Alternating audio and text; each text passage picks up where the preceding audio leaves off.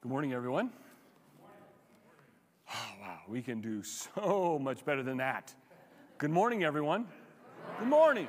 My name is Tim, for those of you that are visiting with us this morning, and we are going through the book of Ecclesiastes, and we're on the 7th chapter. We're going verse by verse through that. And before we begin, though, or as we begin, we have a 6-word sentence that we have been memorizing in order to better understand what we should value as a community of believers. And those 6 words are: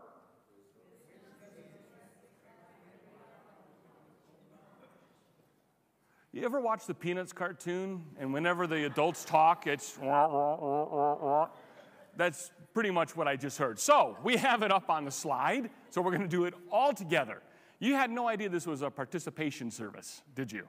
It is. You are participating. So let's recite this together. 1, 2, 3. Wisdom is correctly applied biblical knowledge. And we have seen over and over in the book of Ecclesiastes, through the first 6 chapters, how Solomon, being blessed by God to have this incredible wisdom and knowledge and understanding and application of God's word, how he values that more than anything else. In chapter 7, as well as chapter 10, it really looks like the book of Proverbs. And the book of Proverbs is basically verse by verse, just quick, witty sayings about God's truth in a way that we're supposed to grab onto, easy to memorize, easy to visualize, easy to remember. And so in chapter 7 and chapter 10, Solomon kind of goes into that mode of sharing little statements of wisdom, nuggets of truth.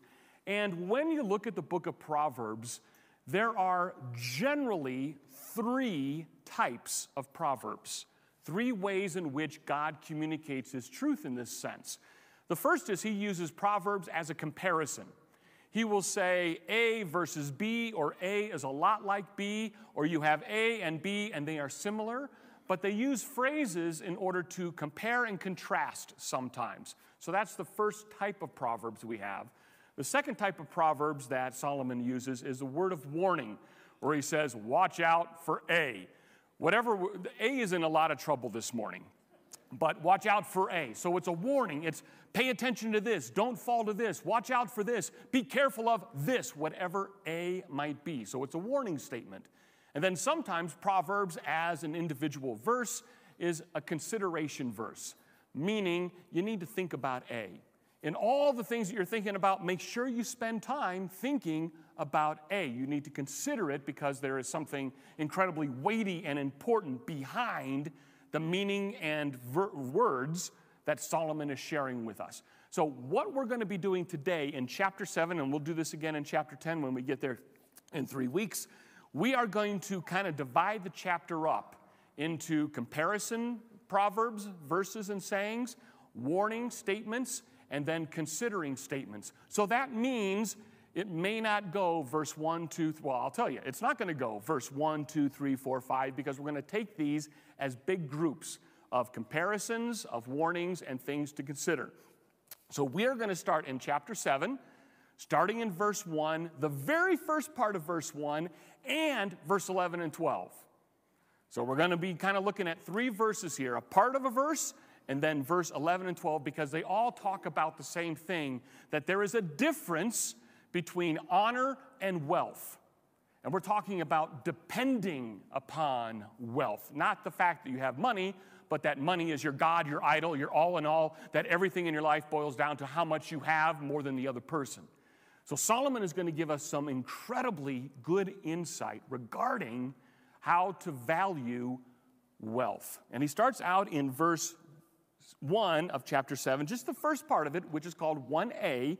It says this: a good name is better than precious ointment. Now, precious ointment is just a beautiful word that talks about wealth and power and extravagance. He says a good name is better than that. Character is better than that. Having a name that is honored and respected is better than that, than a name that is considered foolish, or someone who is bent on anger or addictions or trouble or strife. A good name is better than wealth, better than power, better than prestige, better than having a good name. Someone's character should be known before their stuff. And it's not just their character, but good character. He says in verse 11 and 12, which are talking about this same thing, wisdom is good with an inheritance, an advantage to those who see the sun. So he's talking, there's nothing wrong with wealth. There's nothing wrong with inheritance. We've talked about this almost every week that Solomon brings it up because it's such a strong influence in our lives, money, stuff, that he has to remind us constantly, be on guard, trusting in money, trusting in stuff, trusting in what you have, or being upset that you don't have something that other people have. It is better to have that inheritance combined with wisdom, correctly understanding and applying God's word. Because in doing so, you see things clearly. So it's not against wealth or inheritance, but it's against, depending upon that, spite of God. Verse 12, for the protection of wisdom is like the protection of money. And the advantage of knowledge is that wisdom preserves the life of him who has it. I love how Solomon says this. Money does have a sense of security to it.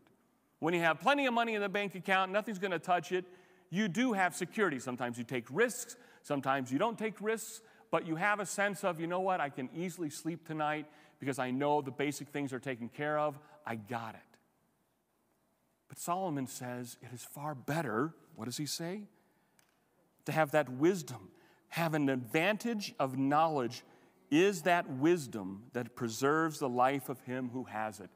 He sees that connection, that when you have wisdom, you have a protected life. Just as people trust in their stuff, protecting them, when you have a right understanding of God, a clear understanding of God and his word and how to apply it in your lives, that is protection.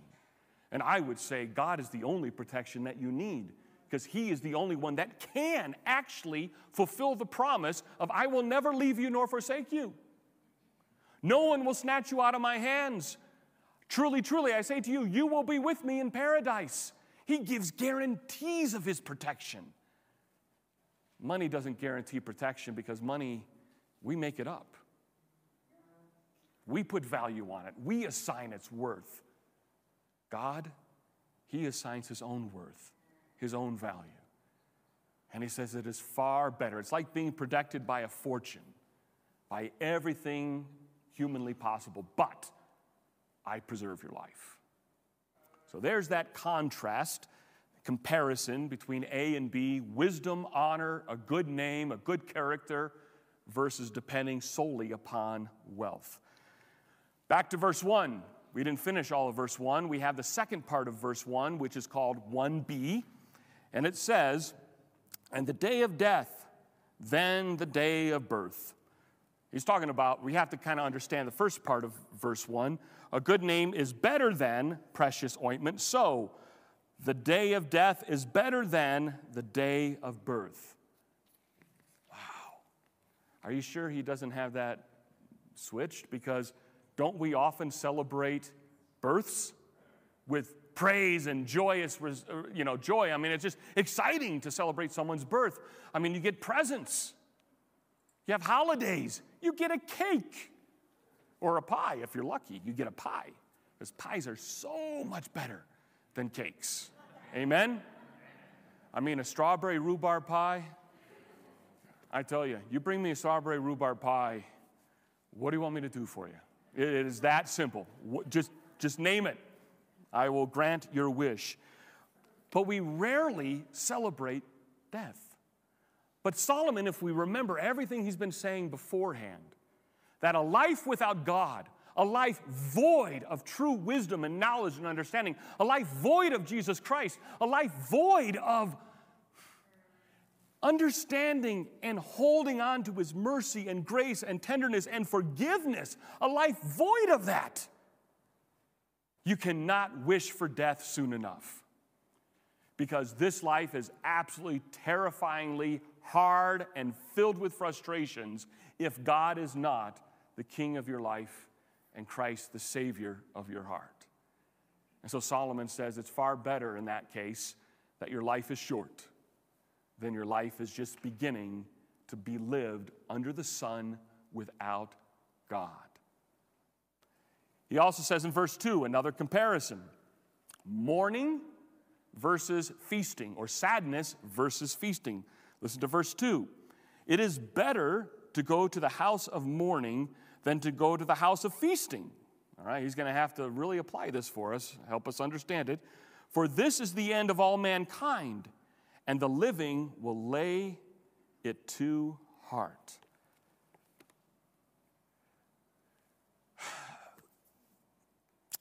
I feel, in general terms, that we soften the effect of death. We soften it in that, a common practice is to embalm someone and to put him in a beautiful dress or suit, to lay him in a casket, and to make it look as presentable as possible. We know they're dead, but wow, we do a really good job hiding the fact of that and lessening the impact of it. Very good friend of mine, strong believer, a deacon and an elder in a church, great godly man, great godly family. His father, though, on the other hand, was an unbeliever. And his father had a long, long history of abuse, alcohol abuse. I mean, he would go through a case, 24 bottles of vodka in a given week. I mean, he was far gone. And even though he was a successful businessman, and when he died, my buddy said, I have two choices. Because all of his dad's friends were unbelievers and just, from his perspective, pretty wicked people. No understanding of God. They lived for themselves. They were incredibly wealthy, pretty much the kind of person that Solomon is warning you not to be. This guy was, and all of his friends were like that as well. So my friend, knowing that if he made it overtly Christian, no one would come to the funeral. So he said it was going to be a regular funeral. There'd be some religious things, but it wasn't going to be one of these, okay, the preacher gets up there and just hammers everybody in the crowd for 20 minutes. So what Dave decided to do was to present his dad, I think it was 7 or 8 days after he died, with 0 embalming, 0 makeup, 0 change of clothes. What he died in is what he was in the casket. And I wasn't there. We were out of town. We weren't even living there with him. But Dave describes this as you walk into the funeral home and it was the most pungent smell imaginable. I've never been around a smell like that, but Dave says it was horrific. And everyone asked him, why'd you do that to your dad? Why didn't you take care of him? And Dave's response and the preacher's response was, well, this is death. This is exactly how he lived. He's dead. And this is what death really is. But we, in America and other places, we have hidden ourselves from the smell, stench, and ugliness of what death looks like. And we experience it. We experience it behind makeup and pleasureful pictures and flowers and smells, and all of the ickiness of death is taken care of. Not in that case, though. Everyone who walked away from that funeral realized the stench and the sight of what living a life without God truly looks like on the inside. They saw it, experienced it for themselves. And so Solomon, not thinking of that, obviously, but thinking in case of, well, you have these people who are just partying all the time, full of festivals, full of events, full of occupying their time with feasting and food and drinks and parties and music and just celebration after celebration, that they completely forget about the reality that will hit them one day, death. And the horror of it, the stench of it, the reality of it. And we have dedicated whole industries to remove ourselves from how unpleasant death looks like, smells like, and feels like. That Solomon says it's better to have a right circumspect life or better circumspect understanding of the reality of life. Yes, there are celebrations and there are festivals and there's time to feast, yes. But there's also a time for mourning, a time to really understand the value of your relationship with someone else before it's too late. And if you ignore that completely, you miss out on challenging your own heart and life with the reality that one day you too will die. So many people are just filled with so much partying that they never even grasp that reality. Moving on, another contrast or comparison, sorrow and laughter. Pretty similar to verse 2. Verse 3 and 4, sorrow is better than laughter, for by sadness of face the heart is made glad. The heart of the wise is to the house of mourning, but the heart of the fools is in the house of mirth, or the house of partying, the house of wealth. Again, this is a perspective of reality. We can hide behind entertainment and fashion and health and wealth to the point where we ignore the realities that we have to give an account to God. We have to stand before His throne one day. And if my life has been so focused on partying and entertainment and ignoring it, I'm going to have a harsh reality one day where God says, hey, you had all that partying, all that happiness, all that fun, all that entertainment, all that occupying of your mind. Well, guess what? I'm requiring of you your life today. Give me an account. And I don't think you want to go through how many parties you hosted, how many parties you threw, how many karaoke songs you knew. I don't think you want to go through that. I think you want to be honest and say, I knew this day was coming, so I prepared myself. I fell at the feet of the cross, and I love Jesus with all my heart, soul, mind, and strength.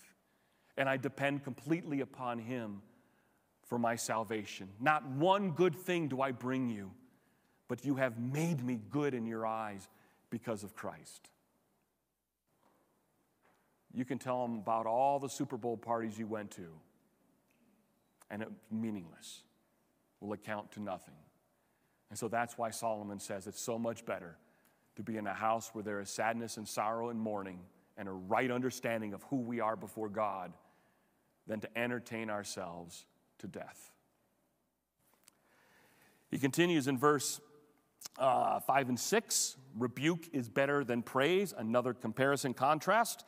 It is better for a man to hear the rebuke of the wise than to hear the song of fools. For as the crackling of thorns under a pot, so is the laughter of fools. This also is vanity. So here's another stark reality contrast for us to understand, that sometimes it's not just good, but it's right to be rebuked. I don't think any of us in a sane mind says we love being disciplined. We love being corrected. Oh, please, officer, would you stop me because I'm going 6 miles over the speed limit? Please, please, please, correct me, challenge me, stop me from doing this. None of us are wishing for that. But Solomon says, the wise individual, one who has at the heart of his existence loving God and loving others, has at the heart of his existence acknowledging God and acknowledging His grace, that person desires, when they are in error, to be corrected. Now, we do it in truth and love, and we have His Holy Spirit leading and guiding us. We have His Word directing us, and we have the church guarding us and challenging us. But if we were void of correction, if we resisted all forms of discipline, this would be a chaotic world. And so Solomon says it's far better for a person to listen to the wisdom of correction and do it than to have all the laughing, partying that you want. And he illustrates it by means of an illustration that I don't naturally grasp or handle. And despite the fact that I'm wearing a flannel shirt, I am not an outside person. If you depended upon me to start a fire, no, if I can't find it on an app, it's not happening. So when he talks about in verse 6, for as crackling thorns under a pot, so is the laughter of fools. This also is vanity. I had to look that up. I had to study it. I had to get a grasping of it because that is not the world that I live in. I love living in on a bed in a house with walls. And what this has to do with, my understanding is there are certain plants, trees, bushes of some sort, thorns in this case, that may have lots of flash and fire and smoke, but very little heat. Very little heat. And to be experienced in the outdoors world, you probably should know the difference between good wood to burn that gives you heat and wood that just, boop, just a flash or just sound. And so that's what he's saying, is you know how some things just have a sound to it, has no value in the end, has no purpose, can't really help in the end. Correction helps me. Laughter and pats on the back and you're fine, you're good, doesn't help. Doesn't help my character, doesn't help my good name, doesn't help me attach to the necessity of God's grace. It gives me self-confidence. All we're doing is partying, laughing. I think that's all that the world is. I think that's what happiness is, if that's my only experience. It's valueless. And that's why he says it's vanity. It's meaningless in the end. He continues in verse 7 and 8, another set. He says, surely oppression drives the wise into madness, and a bride corrupts the heart. Better is the end of a thing than its beginning, and the patience in spirit is better than the proud in spirit. Again, perspective, and look at how he puts these perspectives into our understanding. Surely oppression drives the wise into madness.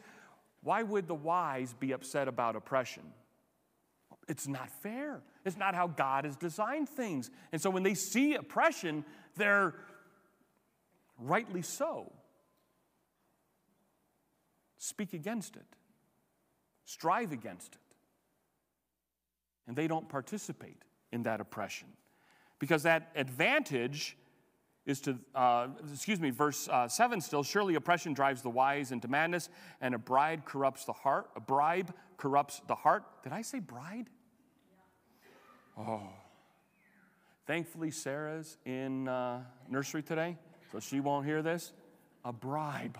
Oh my goodness, I cannot say it. I think it said bride. So, a bribe. A bride enlightens the heart. A bribe corrupts the heart. Again, a bribe leads to, generally, oppression.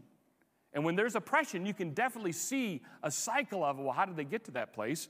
Well, so-and-so paid someone off, or so-and-so is using their power to exert it over someone else. And so, obviously, patience, understanding, is far better than oppressing or taking a bribe. Better in the end is a thing than in its beginning, and the patience in spirit is better than the proud in spirit. It's a beautiful way of saying that person who is all about themselves is all about themselves. Rarely dependable, rarely God-honoring, rarely someone you want to emulate with their character. Whereas the person who sees the oppression, sees the bribing, sees all this happening, they are patiently waiting through it. Again, we make a switch now. In verse 9, we've done all the comparison and contrast, A, B, already, and now we're looking at the warnings. And verse 9 gives us the first warning. Verse 9 says, be not quick in your spirit to become angry, for anger lodges in the heart of fools. There are so many verses in Scripture about controlling anger, controlling it. Anger, the emotion of anger, is in and of itself not sinful. It's not sinful. There is good, righteous anger. And that's anger towards sin. Anger towards attacking God's revealed character. Attacking what God says is good and calling it evil and calling what's evil good. There can be righteous anger, just like Christ did when he was walking through the temple and saw everyone just bartering and basically bribing and stealing other people of their hard-earned income to purchase animals for sacrifice. He saw all the money changers and he went berserk in a godly way. He turned over the tables and said, "You've turned my father's house into a house of thieves and dens, a house that is corrupt. You're misusing and misabusing things." And he spoke that way, and he was righteous in his anger. God is angry towards sin. He's angry toward disbelief. He's angry towards the perversion of his truth. And we can also have that same righteous anger. But let's not fool ourselves. I think it is hard for us to make that differentiation between righteous anger that is godly and anger of hate and sin. And we sometimes, I think, we confuse the two very easily because we are sinful beings. And we can be confused easily when it comes to things like this. And so we have to be careful. And that's why Solomon says it. Be careful about anger. Don't quickly run to that. And I think we've all had friends, and maybe ourselves, that quick-tempered person, that person you know, they have a short fuse. If I mention this word, or if I mention the Raiders, whoa, all of a sudden you just went nuclear on us. Why? And you're the same way. South, East, Centennial. There's another one, right? Central. Did I say Central? So, I mean, we all have those moments where we can be quickly flashed to join the mob and be angry and upset. And then what are we upset about? I don't remember. And so Solomon says it's far better to be patient, slow to get to that point, than to be known as a person who is a fool and they cannot control their emotions. And before you say, "Tim, sometimes it just gets out of control and I cannot control it," I guarantee you can control it, and I'll prove it to you. Thank you for asking that question. Personally, I had an experience. I was in a car, and everybody in the car, it was not my family, it was before my family, before I was a Christian, teenager, and we were in the car, and we were just, for whatever reason, someone said something, and we all started fighting with each other, yelling and just going at each other. And I think from the front seat, back seat, we were all kind of throwing little timid punches, but we were shouting at each other. And guess what happens when you're in a car and you start shouting at one another? What's inevitably going to happen? Woo, woo, woo, woo, woo. Pulls over the car. Now, I wasn't driving. Another buddy of mine was driving, but he was screaming like you wouldn't believe it. Guess what happened? The moment we pulled over and rolled down the window, we were silent. Within a second, we were able to control all of our anger and outburst because we knew this guy, he's got a little bit more power than us just swinging our fists around from the back seat to the front seat. And we were immediately controlled. Sometimes it doesn't work out that way. I get it. I understand that. But I think we all can relate to a moment in which we were angry and all of a sudden someone else walked into the room, or we got that phone call, or we noticed somebody and we stopped. See, you can control your anger. You just have to always remember God is always in the front seat of every conversation you're having. He's always there. And not just as an authority figure to bust you, but as a father to lovingly hold you through that temptation. Warning about anger. There's another warning, verse 10, about the past. Now, before you read that verse, and I know I should have said this before, don't look at the verse. Don't look at the verse. Don't look. Have you ever thought, I wish we did things the way we used to do it? You ever? And I'm not talking about church, because you would never think that in a church environment. But outside of church, man, I really wish we used to do it the way we used to do it. We voted this week And boy, I miss going to an election poll physically and voting physically. I miss that. I wish we used to do it that. I wish we did that again. I do. There's a lot of things that I wish. I wish that the McRib sandwich from McDonald's was always on the menu. Never go away. I just lost a lot of respect with some of you. I understand that. I'm okay. Let's go back to the way it used to be. And you didn't hear that. But verse 10, say not, or don't say this. Okay, this is a warning. Don't think this, say this. Why were the former days better than these? For it is not from wisdom you ask this. Why can't we go back to the good old days? Yeah, I like these days. I like modern medicine. I don't want to go back to the good old days. I like modern transportation. I would be terrible at trying to hook up a horse to the stuff and then ride behind it. I would be terrible at the good old days. I like the fact that I can walk into the house, pre-walk into it with an app and get the heat and air conditioning going in the house. I love that. I love going to a refrigerator and pulling out cold milk. I love modern conveniences. I also like modern translations. I could not handle if we had to read out of the Greek and Hebrew every time we wanted to go to Scripture. I could not handle going to the King James only version and trying to thee-thou myself through some of those verses. I love the modern language. I love things that are modern. Have you seen how some of the people dressed 200 years ago? Oh my goodness, I love the invention of polyester and cool materials. I would hate to have to wear wool all the time. I love the fact that all of you smell good. All right? I don't want to go back to the way it used to be. But Solomon is not just talking about modern technologyism.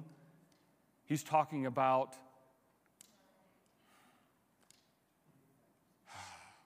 okay, here's where it hits. How many have wanted to go back to grade school and do it all over with what you know now?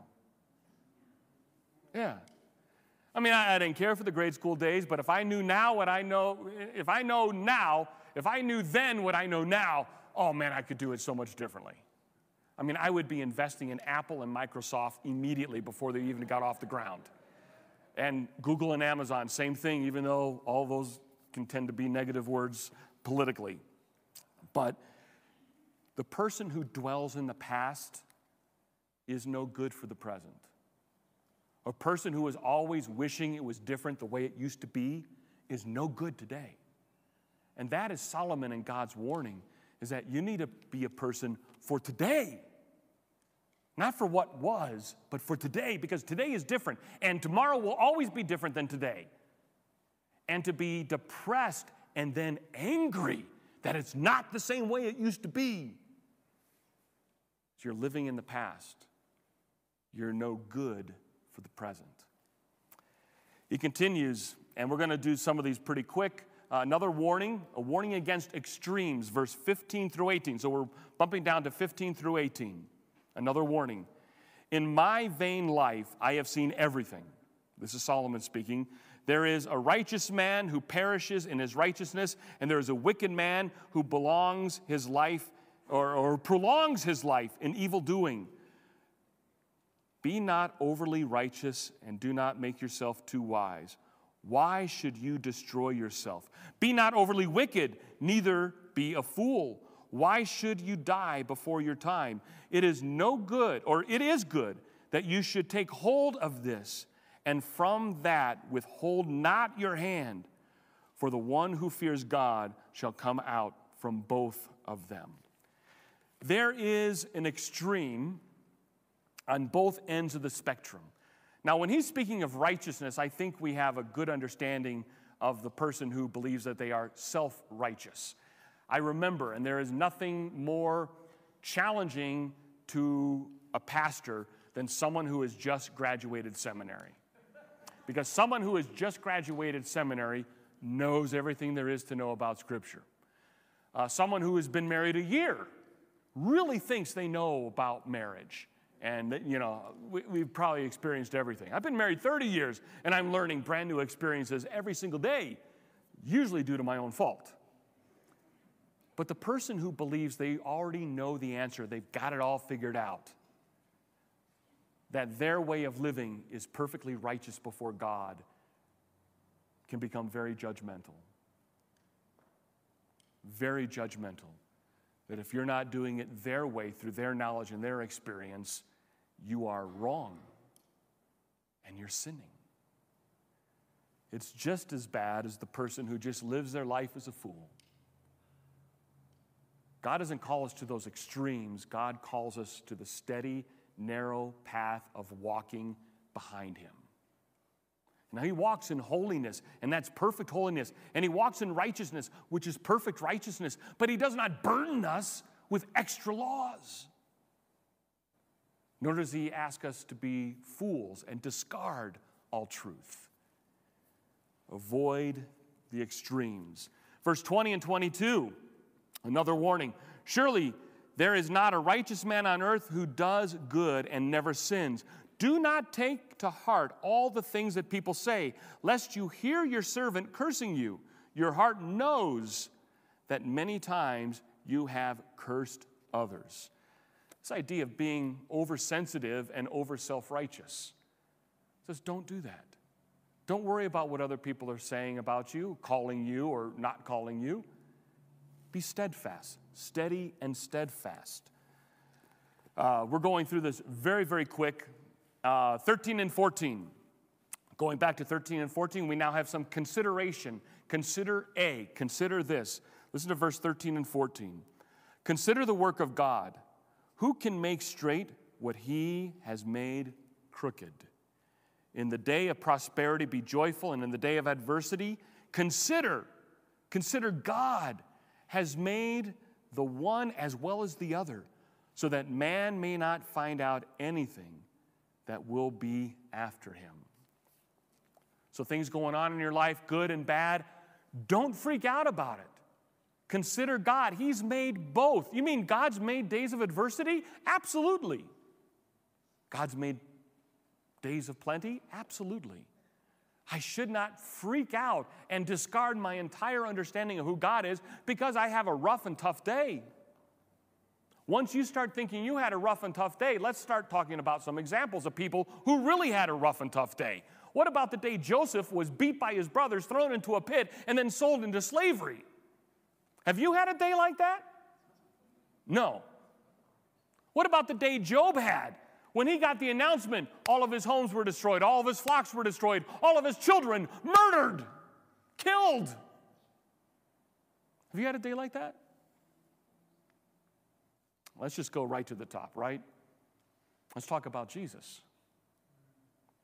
Have you had a day where your best friends publicly betrayed you, denied you, watched you getting beat, watched you being criticized for your faith, watched you being slandered and lied about?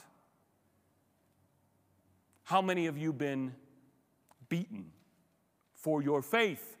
Not because of your actions, but your faith. How many of you have been martyred, nailed to a cross, stripped of your clothes and publicly humiliated, beaten, whipped, mocked? Well, one time they told me I couldn't sit at the good kids table. I had to sit at the nerd table because we have such small experiences of what others have experienced for their faith. And yet God has appointed each of those days. What good are the bad days, though? Bad days rid me of my self-confidence, my self-assurance, my self-righteousness, my arrogance, my pride. They reinstill into me the need to fall at the feet of the cross day in and day out. Consider God. Verse 19, consider the power of wisdom. And verse 23 through verse 8, 1, is all about consider the deception of sin. And we will look at those in depth next week as we also tackle chapter 8. Let me close in a word of prayer as the worship team comes up. And I know this ended abruptly, but I had great plans of getting through 13 points this morning. Let's pray. Father, thank you for being so gracious and patient with us. Thank you for giving us instructions that we might know how to rightly live before your throne, that we might be able to rightly cry out to you in times of need and in times of plenty. Father, make us wise. Make us people who apply your word in spite of what the world might tell us, that you don't even exist. Father, you are our God, and we are your people. We trust in you, and we acknowledge your greatness. In the name of Jesus Christ we pray. And all of God's people said, amen.